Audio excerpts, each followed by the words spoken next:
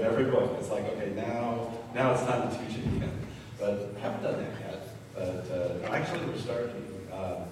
One of the minor prophets next week, Zechariah, which means the Lord remembers.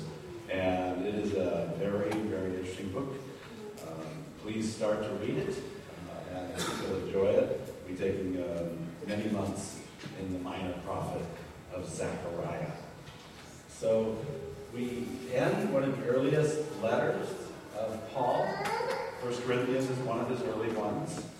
And it's written, of course, to a town called Corinth, which is in a section of southern Greece, which will be named in our text today. And you see we're looking at 15 through 24. Achaia is the section of Greece where Corinth is. Paul came down to Athens first and went up to Mars Hill, the Areopagus, it's called, and he conversed with the highest level thinkers of his age there at Mars Hill. It's recorded in Acts chapter 17, some of the most interesting texts from Paul himself. And then when you read into Acts chapter 18, you hear how he came to Corinth, and he went to the synagogue, which of course is the place where the Jews would meet. Synagogue, that means to gather together, that word. And he taught there about 2 weeks until they finally got so sick of him they chased him out. That's the kind of teacher Paul was. He wasn't actually there to win friends and influence people as much as to teach the truth and to see how God draws his own to himself through the Holy Word of God. He's persuading and arguing and answering their questions, but eventually they very quickly, in many cases, got sick and tired of him. And Paul, being kind of a, maybe not a timid man, he went out and found a new place to hold his meetings, which was next door to the synagogue. Yes, I love that move of Paul. Okay, I'll leave. I'll be right over there if you're interested. Come on over. So he continued to teach there, and the Lord opened a church in Corinth. Jesus said, I will build my church. We don't have to build it. We are his servants. We're the stewards of his truth. We teach and preach, persuade, answer questions, love people, and we plant, but the Lord gives the increase. And this happened in Paul's life. And then as he would move on to different localities, and now he's in Ephesus. And the whole book of 1 Corinthians is about, he got reports back about the church in Corinth that things went kind of cuckoo and crazy in many, many ways. But once he left, there was some, first, one of the biggest issues was divisions. Imagine that. Human beings not getting along. This is the daily reality of being a fallen, sinful, selfish human being. We don't get along too well. And Satan loves to turn up the heat on divisions. He loves to see, particularly, the church split and divided. You can almost hear him cackling when we go that direction. You can smell the brimstone, the sulfur in the stinky, messy relationships sometimes we have. And that's what was happening. There was division. That was a very big problem. And then, of course, there were moral failures. They were approving some crazy sexual sins going on in the church. And then there were huge doctrinal problems. And there were big issues with the sign gifts, speaking in tongues and prophesying, and all kinds of things like that. So we come to the end of this book, and like I said, did we master it? No. But we had an introduction, and we'll go back and study it on our own many times over. But in the end, I think We've been worshiping and thinking and reading the psalm today about love. The psalm emphasized steadfast love. Verse 7, show us your steadfast love, Lord, and grant us your salvation. Wonderful Hebrew word if we like to read, not dogmatically in any way, but we use the English Standard Version here at church. And they're very consistent with that word in the Hebrew Bible, steadfast love. The Hebrew word is chesed, a beautiful word describing God's durable love. He doesn't leave us and divorce us the minute we are causing a mess and grieving him. He loves us and calls us back to repentance. He revives us. Back when I was a kid, there was an old praise song about this. Restore us again, revive us again. Remember that song? Revive us again. Have you ever heard that one? I know you've heard it. Fill each heart with thy love. Da, da, da, da, da, da. Yeah. Even our African from Ghana knows this song. Revive us again. And that's what I want to talk about today. And my title is Hot or Cold. The general idea is God has hot love for us. Active, real, passionate, intervening, redeeming love. Chesed. Steadfast love. In one of the songs we sang, it says we depend on the covenant of grace. I mean, hallelujah. If you're saved, that should put a shiver through your spine, because we depend on how good God is, and not how good we are. If we depended on our own goodness, we'd be lost forever. Make it your faith that if you think, how, oh Lord, would you ever listen to my prayer? We pray in whose name? Jesus' name. I come to you in the authority, in the righteousness, in the perfection, in the blood, the precious blood of the Lamb, all in through Jesus. He's the Savior, sufficient. He's powerful. He saves us. You know what the book of Hebrews says? He saves us almost, just barely. Just barely get you over the line. Eric, you're a Hebrew scholar in the book of Hebrews. Is that what it says? To the uttermost. Oh, hallelujah. Hallelujah. We're saved by the love of God. And what today's text should ask us is, how is that affecting you? What is your response? What is my response to God's hot love? Let's read the text then. Paul is speaking, obviously, as he closes.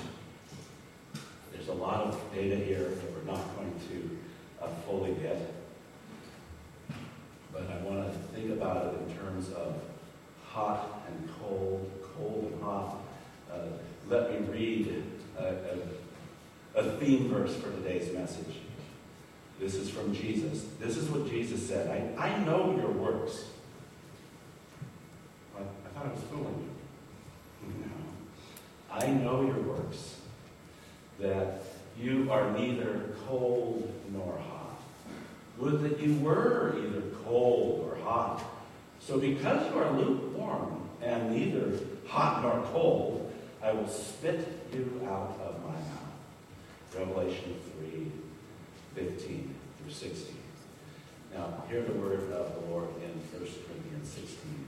Now I urge you, brothers. He's talking to Christians. He's talking to people in the church. Brothers. I urge you, brothers. You know that the household of Stephanas, that's a great Greek name, it means crown. I have a son-in-law named Stephan. Cool name, Stephanus, Stephen, Steve. The household of Stephanus, by the way, in the early part of this gospel, remember he said, in this letter, he said, I baptized the household of Stephanus. So he had a hands-on relationship with this household. You know that the household of Stephanus were the first converts in Achaia, and that they have devoted themselves to the service of the saints. Be subject to such as these, to every fellow worker and laborer. So the sentence really is, I urge you, brothers, be subject to these and to every fellow worker and laborer. And the case in point is the household of Stephanus. There was definitely Stephanus may have been the elder, one of the elders of the church. Somewhere in his household there is an elder. Probably Stephanus is not made abundantly clear.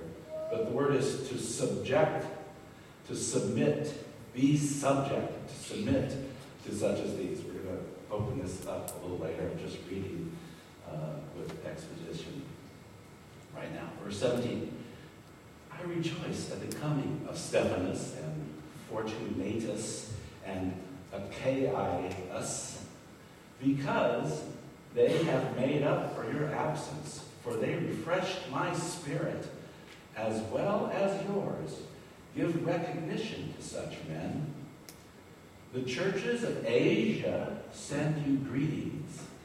Aquila and Prisca, together with the church in their house, send you hearty greetings in the Lord. Let's pause there for a second.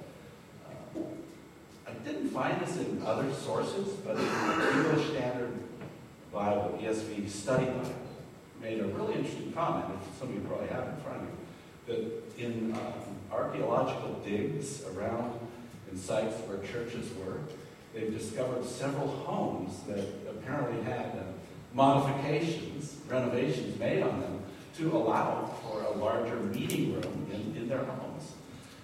In other words, house churches were really a thing. And we know that, of course, from history. But I think that's kind of cool. They've been able to demonstrate that through archaeology. Again, my only source is the English Study Bible. But I think that's a pretty good source. Just point pictures.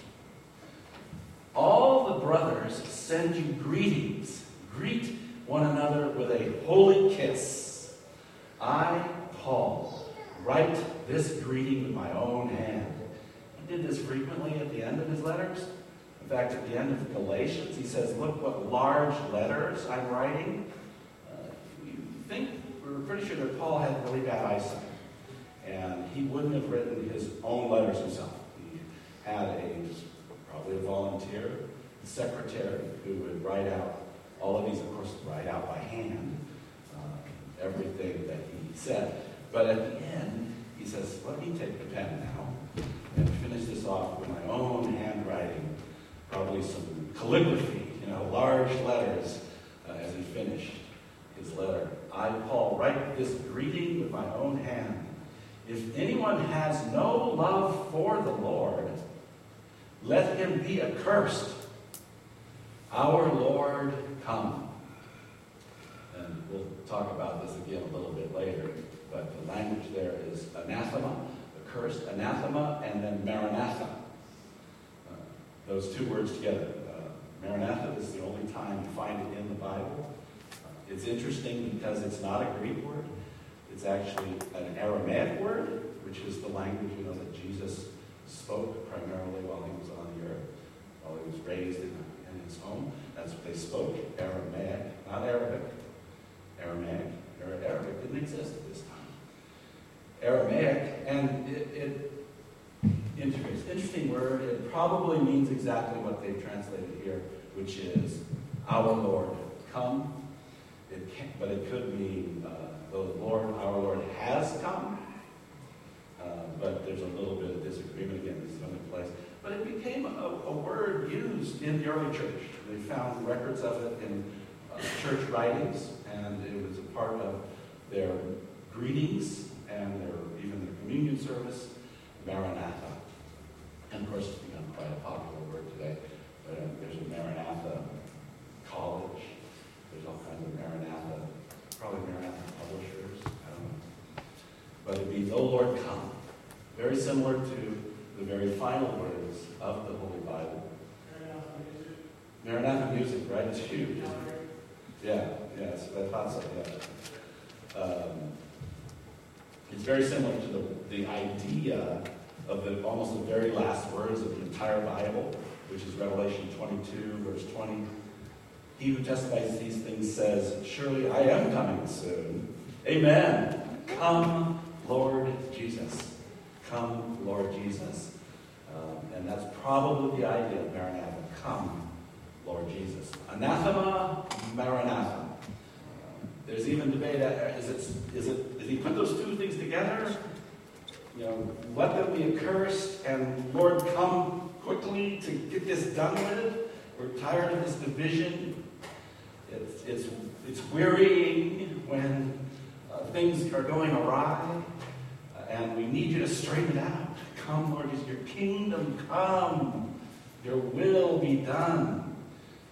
It's very likely that is the feeling of those two words together. And then 23, "The grace of the Lord Jesus be with you. My love be with you all in Christ Jesus. Amen." So here's again the theme verse. "I know your works. You are neither cold nor hot. Would that you were cold or hot, so because you are lukewarm and neither hot nor cold, I will spit you out of my mouth." I have a simple outline, 3 points. I'm going to pick up on this idea of responding to God's hot love with a hot response, and not a cold response, and certainly not a lukewarm response either. Through 3 points, I'm going to look at hot leaders, hot people who show their commitment with how they lead, and then hot greetings, and then finally hot cursings and blessings. So first of all, the hot servant leaders. Let me read this little part of this text again. "Now I urge you, brothers, you know that the household of Stephanas were the first converts in Achaia, and that they have devoted themselves to the servants of the saints." So here's this household of Stephanas. He's a great example of this. What is commitment? The chicken is involved, but the pig is committed. They gave themselves. Actually, this word here, devoted, is very powerful. They love the church. They know the church depends on them. They're going to care for the church like it's their little baby. If you know anything about the story of these emperors, penguins, it's incredible. You probably saw that movie, right, that was released a few years ago. What's that thing called? Something like that. It's unbelievable what these penguins do for their young. And that's this word devoted. One commentary said it actually could be translated, they addicted themselves to the church. They were addicted to serving the saints. Did Christ die for the church? How important is the church to God? Right? It's of utmost importance. For it's the bride of Christ. How important is your bride, gentlemen? She should be on the earth, number one. You take a bullet for her. You do anything for her. If she asks you to rip out the drywall, you rip out the drywall. You don't even ask why. You just do it. It's quicker that way, young guys. Just do it.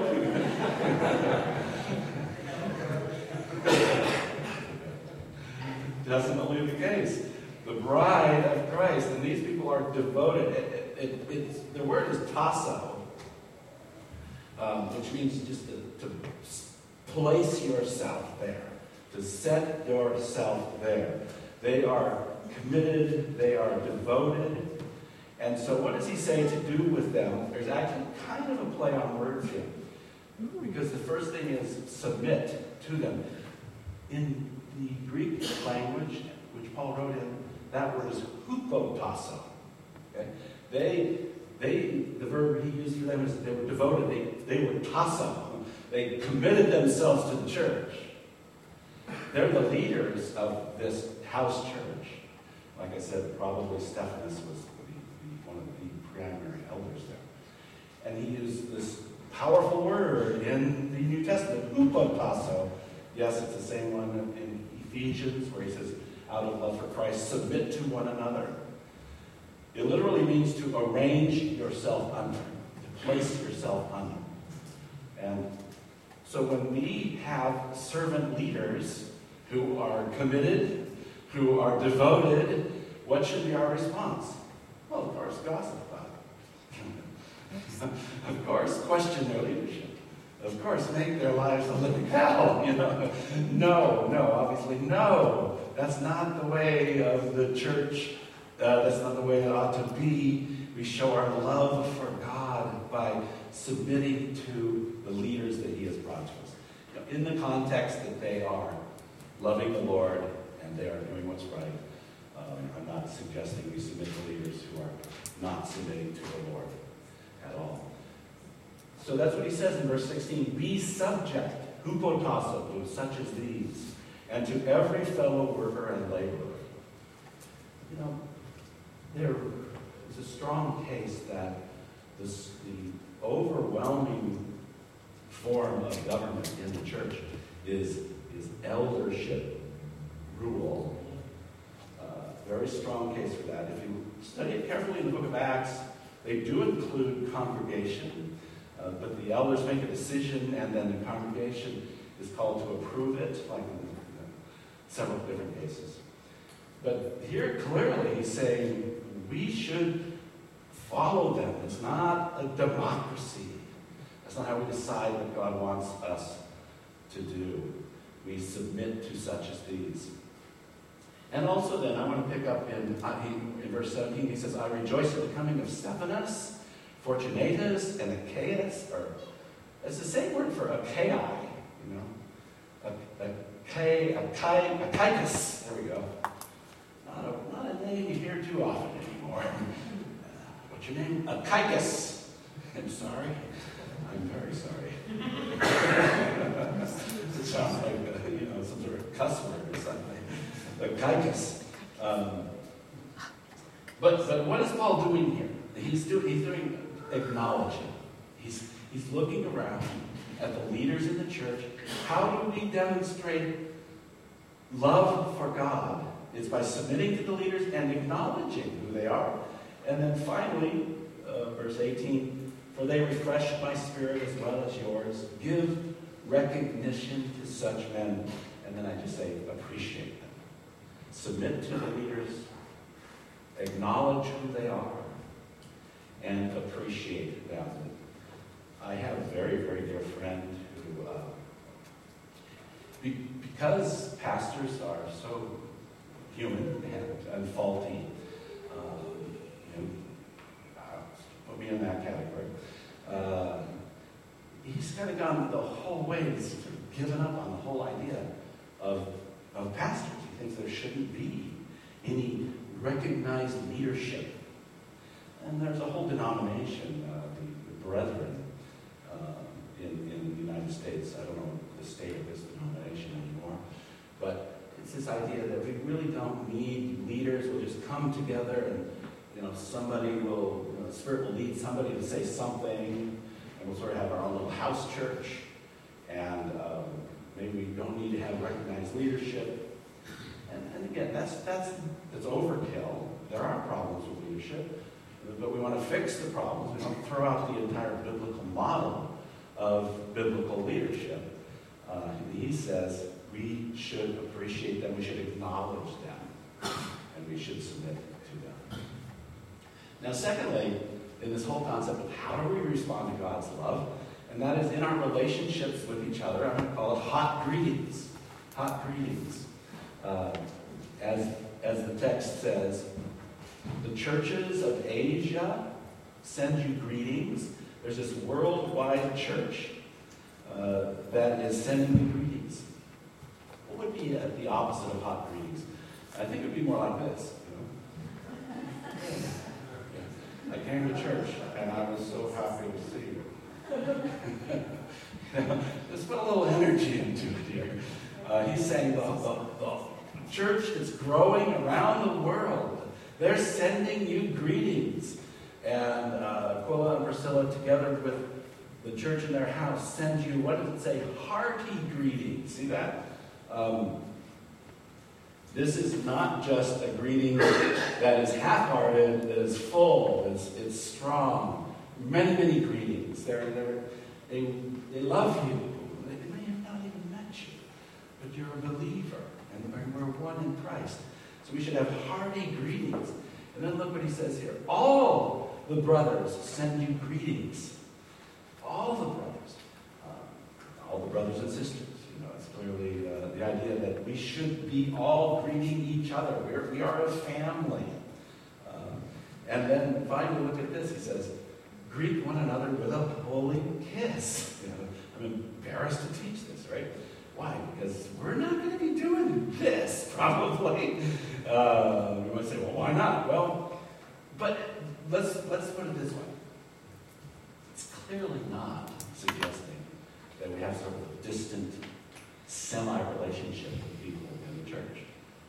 He's saying that we should have a warm, personal, outgoing relationship with God's people, even the people around the world, the lovers of Jesus around the world. And we show our love for God by even pushing ourselves out of our comfort zone and being willing to greet one another with love and with energy.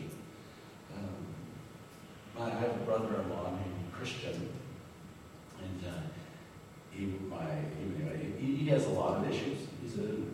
Nobody's perfect. But the one huge strength about Christian is, whenever you meet him, he acts like you're the most important person in the world, and he is genuinely happy to see you. And he doesn't kiss you, but he warmly greets you, He comes out and makes you feel like, wow, you really are important. And that's what Paul is saying here. We ought to have hot greetings, which is love for each other. Greet one another with a holy kiss. So, in the Middle East, they would hug and do the two-side kissing thing, which I'm not comfortable with. I was just thinking of a funny story. Back in our former church, Charlotte and I helped lead one of the Sunday school classes, and we've been there for several years. And my parents came out from New Jersey to visit us. And when they would meet our friends from the church, our friends would come up to my mother and dad and give them big, big hugs, And afterward, my mom was so uncomfortable with this. Because she's never ever had, this would never ever happen for her. She went to church every week, but she probably never hugged anybody ever at that church. It's just not her cultural thing at all. She's raised in this sort of non-emotional Scandinavian Norwegian home. Her father was a Norwegian lumberjack, And for him, affection was... And so just like so uncomfortable with this, not really quite ready for that show of affection. But we ought to show some affection. We ought to show our hot love for Jesus by greeting each other and loving on each other. Now let's close then with the last part. Shifting gears with the same concept of hot versus cold, which is hot cursings and blessings. I find this text to be really, really strong, really potent. Verse 21 says, I, Paul, write this greeting with my own hand. What is Grandpa going to say? What will Paul the Apostle say as he writes with his own hand? Well, he's not passing out s'mores. He's not saying, here's another marshmallow for you to roast. He's not saying something that should be ignored. He's saying something that's powerful and really shares his heart, really opens up his heart. Because this is the biggest issue ever. He says, if anyone has no love for the Lord, let him be accursed. Let him accursed. And as I said, the words are anathema and maranatha right here together in this text. But the word accursed is anathema.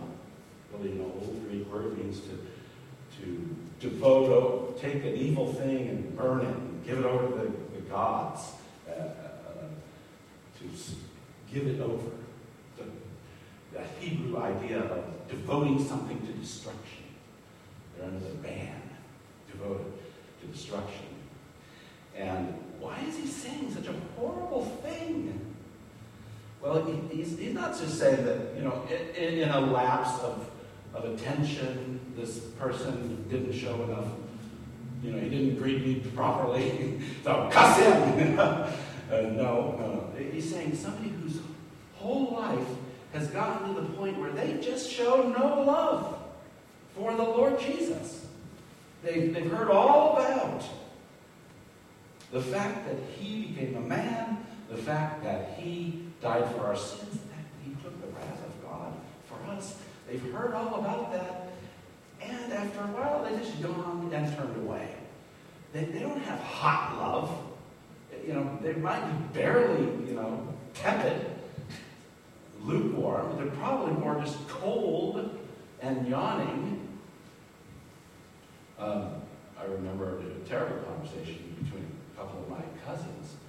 My cousin, and one of he was raised in the church. His dad was a pastor. He was part of the church. And then when he became a young man, he just completely gave it up. He completely lived his life and completely separated from the church. And he was a man with great needs. God had blessed him. He made lots and lots of money in his life. And he spent it on his own pleasures. And one time his son said to him, "Well, Dad, what are we?" And he said, "Well, we're Christians." The son had no idea. It was a young adult son. He said, "Well, what are we, Dad?" "Well, we're Christians." "No, you're not." Paul is saying, you're not demonstrating that you're born again. You have every reason to doubt your salvation. You should doubt it. This is why he says this. You're going to be accursed if you're not showing hot, committed, devoted love to the Lord Jesus Christ. This is no game, right? This is black and white. There is, this is a silly slide, but there's no gray here. There's no middle ground. It's literally black and white, and because it's this issue, it's heaven or hell. That's what's at stake here. We're not playing a game here. This is not a culture, a country club. People might think there's sort of a, yeah, I'm a Christian. But they're not demonstrating. They think there's this cultural connection, and that makes me a Christian. And Paul's saying no. It's how you're demonstrating your love for the Lord Jesus Christ. How do you respond to his steadfast love? How do you respond to his covenant of grace? If you're born again, you love him, and you're repenting, and you're saying, "Lord, make me your servant. Forgive me, strengthen me, so that I can love you." What's the basic command? Love the Lord your God with everything, your heart, soul, mind, strength. And that's what this text is really, really about. Heaven or hell. So, how do we finish this off? Well, as I said earlier, love is an action. God didn't sit there and emotionally say, I love you. I really, really like you. Like a fifth grader might do. I remember one time I was in fifth grade, and I got that note from this cute little girl. Her name was Melinda, I remember. And she said in this note, "I really, really like you." And it just blew me away. I had no idea how to handle this, right? And I never even noticed her before, but all of a sudden she was everything.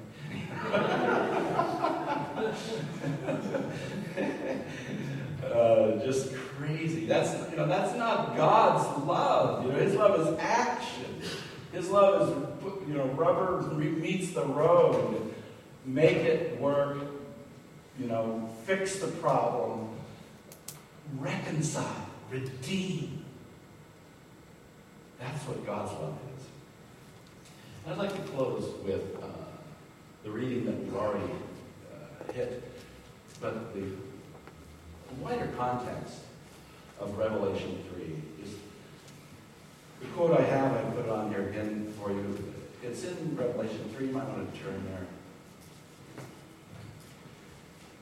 It's the famous note from Jesus to the town of Laodicea.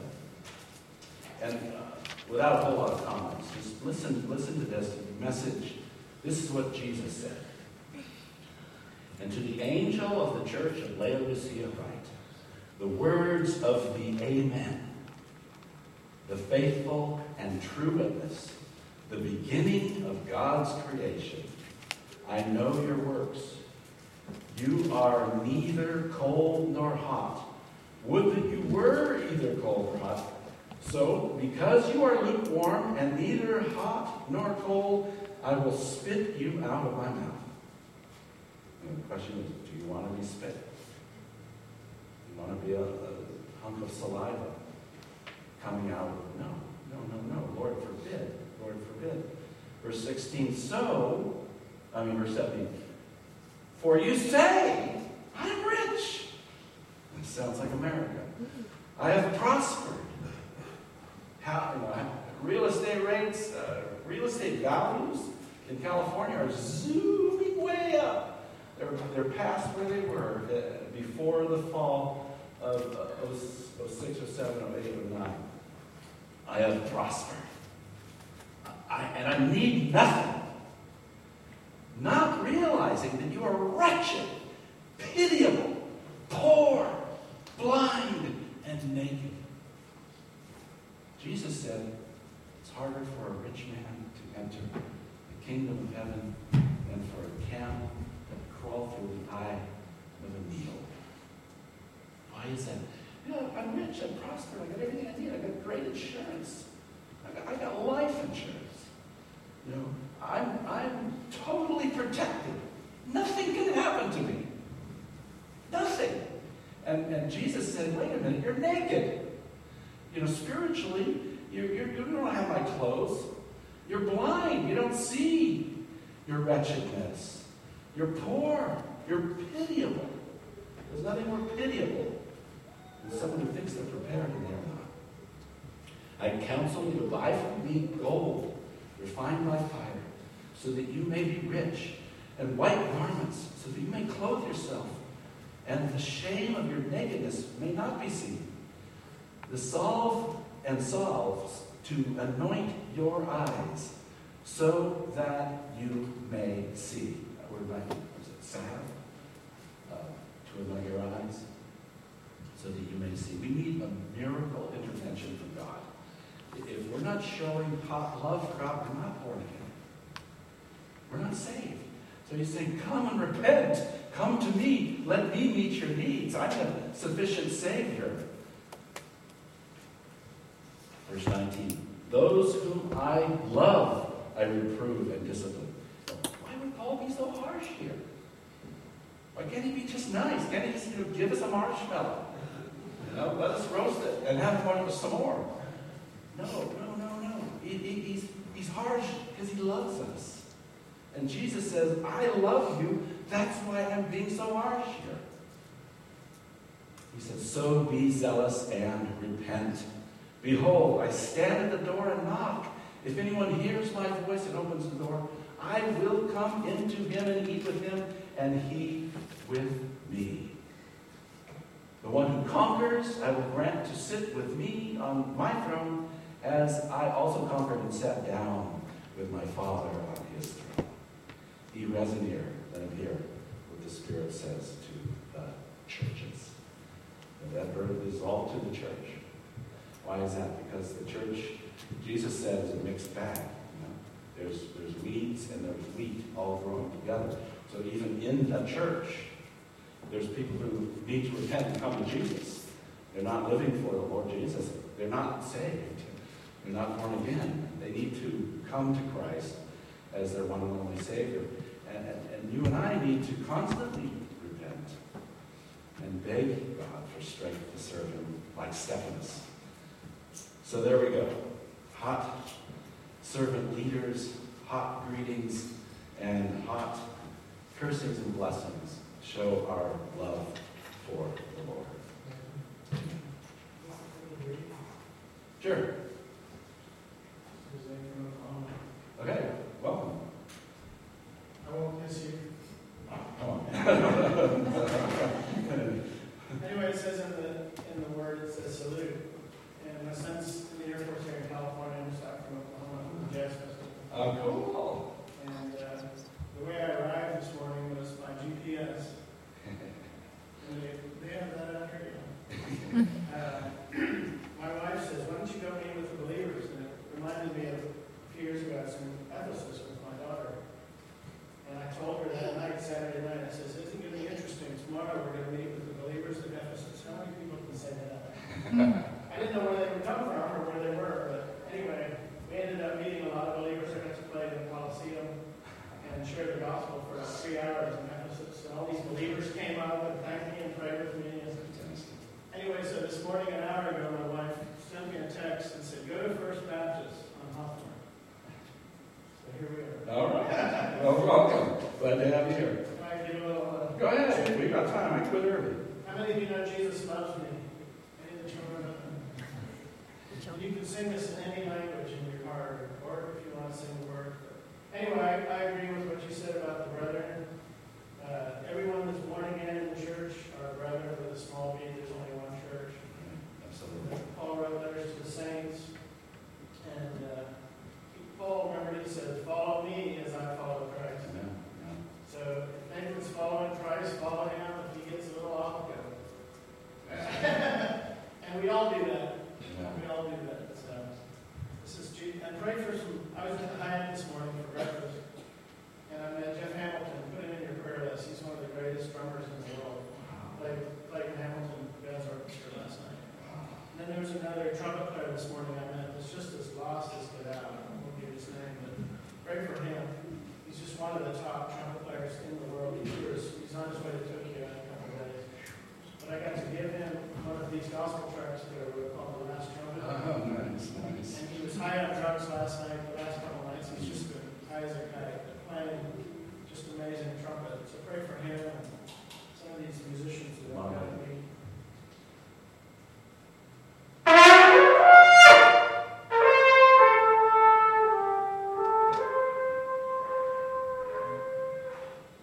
Is that the right one? That's it.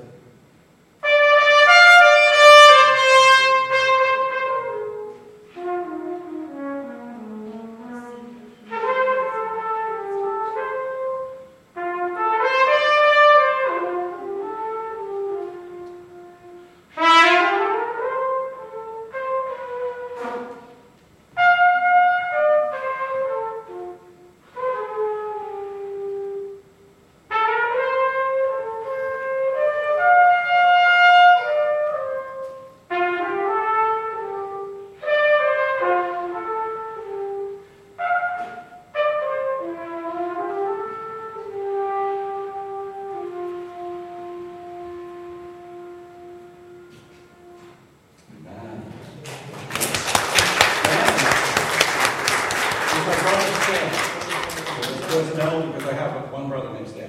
No, I have two. Well, Jeremy, should we call it a day, or do you want us to close out with a song too? Yeah, we should sing it. You, okay.